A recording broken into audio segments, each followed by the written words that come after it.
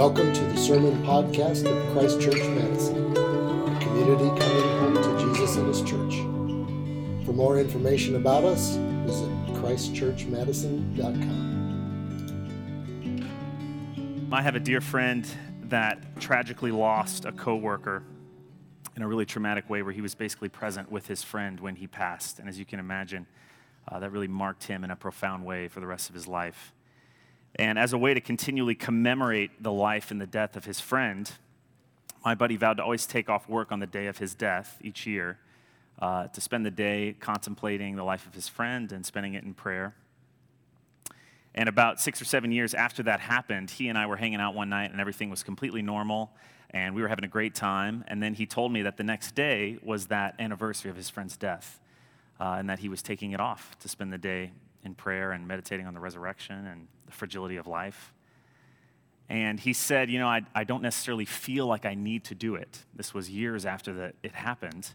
It hasn't been on my mind. It hasn't been consuming me, but I'm still going to do it. And so he did it, as he'd always done, and it helped him to enter back into, as Ecclesiastes says, to the house of mourning and to think of the wisdom and to celebrate the life of his friend and do those things. Today is a really special day. Not only is it the first Sunday of Advent, which is why we have purple and other things, a choir, which is amazing. How about the choir? Yeah? But the first Sunday of Advent is also the first Sunday of the entire church calendar. And in accordance with the historic Christian practice, it is the day we remind ourselves that Jesus is coming again to judge the living and the dead. We say we believe it every week in the Creed. I don't know if you realize that you're saying, I actually do believe this is going to happen. But today is the day that we remember it. The gospel is always about Jesus talking about his second coming. And like my friend, we don't always feel like it. You might not feel like this week Judgement has been on the forefront of your mind. Like, that's what I really want to process. And yet it's so good for us to do so. We have it in our calendar for that purpose. If you're new to Christianity or the church calendar, if you're like, what are you talking about when you're talking about the church calendar? The season of Advent is the season of expectation and anticipation. It's all about waiting for the coming of Jesus. So the word Advent comes from the Latin word, which means coming. And we remember how the people of Israel held on to the promises and the prophecies, like Isaiah says in the Old Testament, and waited the coming of the Messiah, who came, born of Mary in Bethlehem, Emmanuel, God with us. But the season of Advent also has this amazing double entendre, because at the same time we contemplate his first coming, we eagerly learn how to wait for his second coming. So that's Advent, remembering Jesus' first coming in order to prepare for his second coming. And that's why the historic church calendar, like many good movies, begins with the ending. You know, movies that begin with that final scene and then they cut and then you kind of go back and you wait all the way to go, get up to that final scene to see what happens. That's what we do in the church calendar. And so that's why on, December 1st, while everybody else is listening to Christmas music and buying peppermint lattes, the church is contemplating the apocalypse. And I know that sounds insane. If you've been a part of church, that probably sounds crazy. If you're visiting and you're new to Christianity, it probably sounds extra crazy. But historically, it's not weird at all. This is what the church has always done. Advent, it's weird to us because Advent has been so hijacked by consumeristic Christmas. But it's not weird to the historic church. And this is where one of our values, if you're new to us, is we are rooted in the great tradition of the historic church. And that's so life-giving because if we weren't, we would probably just think Advent is all about warm fuzzies. But this is where the saints who are asleep in their tombs, who've gone before us, are calling out to us saying, you need to contemplate the second coming of Jesus, that he will come again to judge the living and the dead. Amen? So we do. On Advent 1, that's why we do it. And it is good and right and joyful and always and everywhere to do so. I hope this is a part of our culture as a church plant, by the way. In the future, I would love to get excited about thinking about Advent the way that the scriptures and the historic church always has. It's a culture thing we want to build. So the overall theme for the next 4 weeks is going to be about waiting, and the Psalms are going to be our primary text that we're looking into because the Psalms are like a waiting textbook. If you've ever read them, there's so much beautiful stuff in there about waiting. And today, like I said, the topic is waiting for judgment, which I kind of have joked. That's like the most intense sermon title of all time, Waiting for Judgment, I feel like you need one of the trailer movie guys like, waiting for judgment, But if you're freaked out by that, if you're like, oh my gosh, this is so intense, all of this is going to rise into good news. So hang in there with me. This is really beautiful, important stuff. Waiting for judgment. Two main questions I want to talk about this morning. Number one, what are we waiting for? In other words, what is Jesus' coming judgment? If we're waiting for it, what are we waiting for? Number two, what does it look like to wait for it?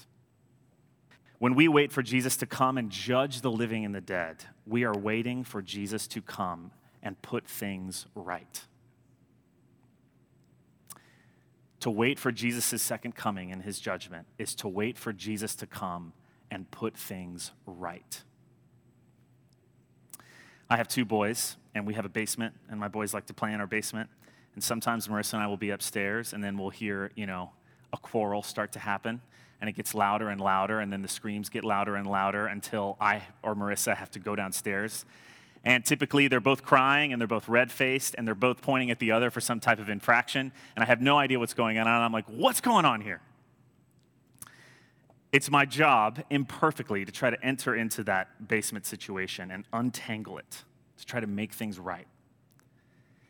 I love in our Isaiah reading, it says, the Lord will judge between nations and decide disputes for the peoples. In a funny way, that's what I do in my basement. I enter into that, and with dad authority, preside as judge over my toddler situation.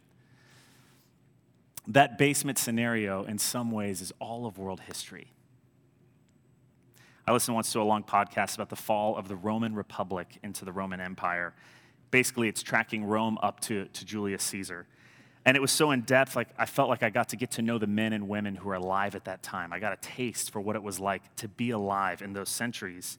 And like in any nation's history, it was super messy. If you know anything about the Roman history, it's a messy history. Rome was this decently ordered state, but then there's all this internal infighting, and there's so much literal and figurative backstabbing that things just go really, really haywire. It gets messier and messier, it gets more tangled and more tangled. And what struck me as I listened to it is that by the time Julius Caesar ascends, no one was clean. No one was left untangled. People either were complicit in some betrayal or something, or they were persecuted, or dead, or they were both. And I remember having this profound realization that if I were a Roman in 50 BC, I would have been complicit, persecuted, or both. Most likely both. There would have been no way to not be politically or ethically entangled in that situation. And then I realized that's just true in life in general, right? The history of Rome is like a bloody, historic version of my kids in my basement. But most of those people, think about it, were never vindicated if they were wronged.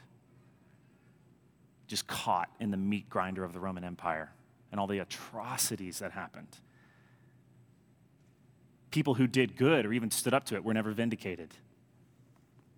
Justice was never satisfied. History just moved because there was no judge presiding over Rome.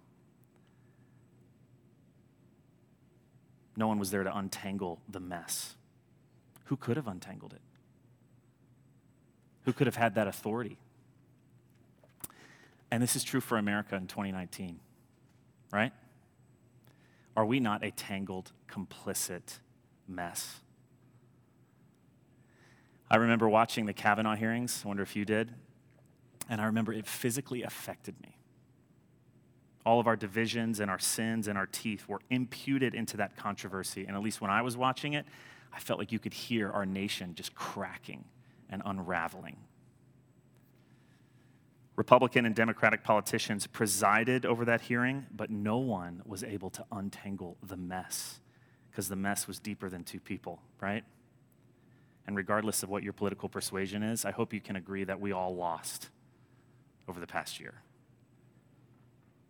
No one had the ultimate authority to who could the mess pick it apart, to set things right? Who could have? Who had the moral or political authority to do that? When we say in the Creed that Jesus is coming to judge the living and the dead, we are agreeing with the Bible that he's going to come someday soon, and he alone is going to be judge over my basement, over all of Roman history, living and dead. That's what that means. Over America. He is the one with the authority to untangle the mess, and he will untangle it. Amen? He will divide right from wrong. He will reward good. It's very clear in the scriptures. He will punish evil. He will make things right. Hallelujah. And the Bible teaches us, it's really fascinating, that this happens on a macro and a micro scale. So the prophets all the time, Jesus himself as well, talk about how nations will be judged, whole nations. Then he talks about how cities will be judged accordingly. Then he talks about how even individual congregations will be judged. He talks about that in the book of Revelation. But it also happens on a micro scale to us individually, both living and dead. And I think this is easy for us to grasp because we try to play this Jesus role a lot that has been reserved for Jesus. Have you noticed how consumed our culture is with labeling people as good or bad? This is not a new thing, but we do it very well because of the internet. It's almost like there's this collective stamp of like approved and disapproved. And every time somebody in the public eye does something that's not perfect, it's like we all have to get together to decide, do they get the disqualified stamp or are they allowed to still be okay? Are they a bad guy or a good guy? And we do this with the dead. Have you noticed this? Every area of culture right now is going through this ethical purging process. So we're digging up politicians and painters and musicians and military people and singers and stuff, and we're kind of deciding, how do we want to stamp these people? Are they good guys or bad guys? I feel like every week there's a new flavor of the week in terms of a person that we're figuring this out on. The one this week that I read about in the New York Times is Paul Gauguin, who's a famous painter. And it's a very heated debate, and it will be very heated until there's another person that we're deciding on it for. And you know what that's called? Judgment. That's judgment. But who has the authority to make that decision? Journalists? Pastors? Politicians? Actors? Jesus has very choice words to say about that judgment impulse in us, the stamp impulse. Yes, hear me, we must call out wickedness when we see it and work towards a virtuous society. We must. Jesus asks us to. But Jesus says, be really careful the degree that you feel your hand reaching for the stamp of disapproval, bad or good. I love King James. Judge not, lest ye be judged. God has given the authority to judge each of us to one person. And who is that? Jesus. He has the authority. Let's hear the scriptures on this. Open up your Bible or your bulletin to Acts. It's our New Testament reading that Matthew read.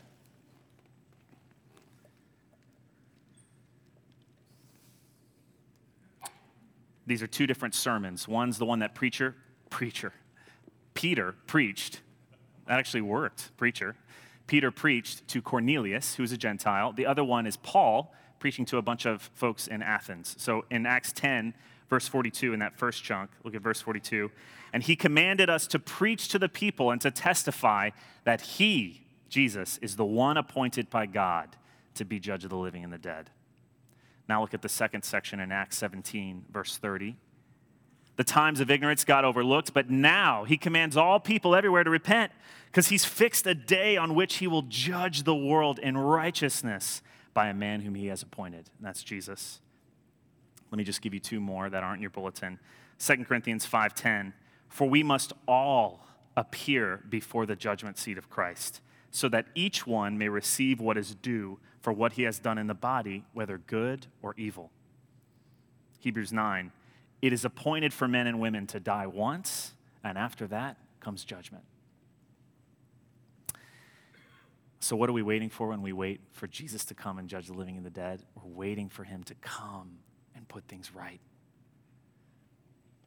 Historically, individually, corporately. This is like a part of the good news of Jesus. And this is actually part of the gospel. This is like a part of the good news of Jesus that we see people preaching. Christ came, he died for the forgiveness of sins, he was raised, he will come again. That's why we proclaim the mystery of faith every week. Christ has died, Christ has risen, Christ will come again. Our church, if you're visiting this morning, we preached through the gospel, or the book of Acts over the past year, and I was so convicted by how much the apostles talk about this and how little I talk about this. This is what we're waiting for. And I wonder if you might be asking, just before we move on to the second question, the million-dollar question, which is, how in the world do you know that Jesus is going to come do that? How do you know that he's the one who has the authority to do it? How do you know he even exists and he's coming back? How is this not just some crazy religious delusion? Look at your Acts reading real quick. This is so good and it's really important. Acts 17, verse 31. Because he has fixed a day on which he will judge the world in righteousness by a man whom he has appointed, and of this he has given assurance to all by what? Raising him from the dead. The resurrection is not only the vindication of his first coming, proof that sins are really forgiven on the cross, it's also our bedrock of confidence for no, he is coming again because the tomb is empty. Amen? Okay. Second question. What does it look like to wait for the coming of Jesus? In other words, how does the Bible teach us to react or feel about this? That's a really important question. Terror, joy, hope, love, there's so many different emotions that we could feel about that. And there's a lot of things that come out of the scriptures, but I just want to pull two, and in the providence of the Holy Spirit, they both begin with an R, because the Holy Spirit speaks in alliteration. I'm just kidding. That was a joke. I know we're talking about judgment. You can loosen up a little bit. First, two things with an R. Repentance. Repentance. There's a proper godly fear and conviction you should feel when you hear that Jesus is going to step into your basement and judge. Right? If you just listen to everything I just said and there's not a little bit of a gulp, what? Say that again? Then either you're not listening or you feel like you're completely 100% okay and above reproach. And that's why our first response in contemplating Jesus' coming is one of repentance. Godly conviction leads us to ask, what then shall I do? Oh my gosh, what do I do about this? Which is exactly what people do throughout the Bible when they hear this. Some of you might remember this from last year if you were with us, but the church calendar always begins with the gospel reading about Jesus promising his second coming, like today. And then usually in Advent 2 and 3, we get John the Baptist, which is really unique because John typically doesn't fit inside our Christmas box. You know, it's not like you're looking at your nativity and it's like there's Joseph and there's Mary and this weird guy in animal skins with a beard. There's John, you know. Like he doesn't fit well into the way we think about Christmas. But do you remember John's message? This is why John always shows up in Advent. John says before the Jordan, the axe is laid at the root of the tree. Repent. He's preparing the way of the Lord, of the coming of the Lord by calling the people to repentance. And that's why John is a part of this, because he's preaching repentance. And that's why the people say, what then shall we do? They say that to John before Jesus comes. But this is where the gospel comes in. Because the judgment of Jesus is never preached apart from the forgiveness of Jesus. Let me say that one more time, because it's important you hear it.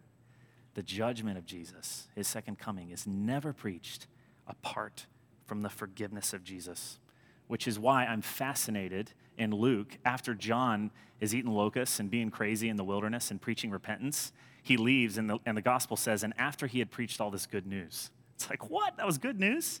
It is, because he's preaching forgiveness. Jesus is coming to set the record straight, and that's a beautiful thing, but even better, he can forgive you of everything right now. That's the gospel. Look with me in Acts 10 one more time. This is Peter's sermon to Cornelius. Verse 42, and he commanded us to preach to the people and to testify that he is the one appointed by God to be judge of the living and the dead. I love it. He's saying, like, that's the first thing I have to say. That's what I've been sent to say by Jesus, is that he's coming back to judge. But then verse 43, and to him all the prophets bear witness that everyone who believes in him receives forgiveness of sins through his name. Our entire faith is based on the fact that God is both just and merciful. I love how Romans says just and justifier. That he both will judge the living and the dead, and that he has made a way for us, messy and tangled as we are, to stand in the judgment. And we can stand because of the blood of Jesus, because of his cross. Jesus bore our judgment. He drank the cup that we might be forgiven, and that's good news. Amen? If you're here this morning and you're hearing this and you're new to Christianity, and you've not really thought about these things before or heard that Jesus has died and risen from the dead and is coming to judge the living and the dead, you might be asking, what then shall I do? I want to encourage you to do what John and Peter said. Repent of your sins. Turn from your sins and turn to Jesus to lay hold of the forgiveness in his name. There's a couple ways you can take an action on that. You can pray with me. There'll be prayer ministers in the back, and I haven't talked to them about this yet, but they would love to pray with you a prayer of repentance. Today, if you hear his voice, don't harden your heart. Jesus is offering you forgiveness. So what does it look like to wait for the judgment of Jesus? First, we repent. And second, the scriptures are crystal clear. Here's the second R word. We rejoice. Rejoice. Because of the gospel, waiting for the coming judgment of Jesus is to be characterized by a right, palpable, unspeakable joy. This is where we get to our psalm. I promised that we were going to be studying a psalm today. Everything I've said leads up to this, because the psalm, Psalm 96, is somebody writing about the coming judgment of God.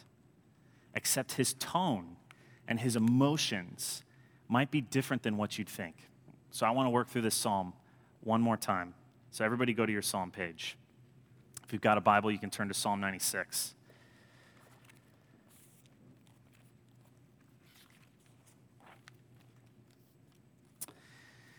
Verse 1. Oh, sing unto the Lord a new song. Sing unto the Lord, all the whole earth. Sing unto the Lord and praise his name. Tell of his salvation from day to day. Declare his honor to the nations and his wonders to all peoples. For the Lord is great and highly to be praised. He's more to be feared than all gods. As for all the gods of the nations, they're but idols, but it is the Lord who made the heavens. Glory and majesty are before him. Power and honor are in his sanctuary. Ascribe unto the Lord, O you families of the peoples. Ascribe unto the Lord worship and power. Ascribe unto the Lord the honor due unto his name. Bring offerings and come into his courts. Oh, worship the Lord in the beauty of holiness. Let the whole earth stand in awe of him. Just to pause for a second, this guy's super excited. There was no punctuation, like exclamation points in the Hebrew Bible, really, but if it was written today, there would be exclamation points all over this if this was a text message, right? He's filled with this desire to worship and sing. He is pumped. Why is he pumped? Look at verse 10. Tell it among the nations, the Lord is king. It is he who has made the world so firm that it can't be moved, and he shall judge the peoples righteously. Let the heavens rejoice. Let the earth be glad. Let the sea make a noise, and all that is therein. Let the field be joyful, and all that is in it. Then shall all the trees of the wood rejoice before the Lord. I love how the Psalms say, clap their hands sometimes. So the forest at this point is singing.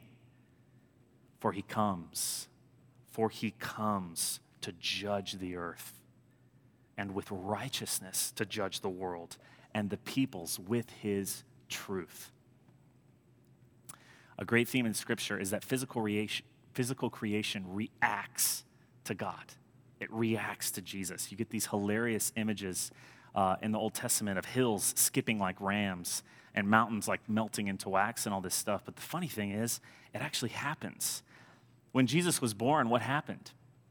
The stars and astrology like literally bent and pointed to the coming Messiah.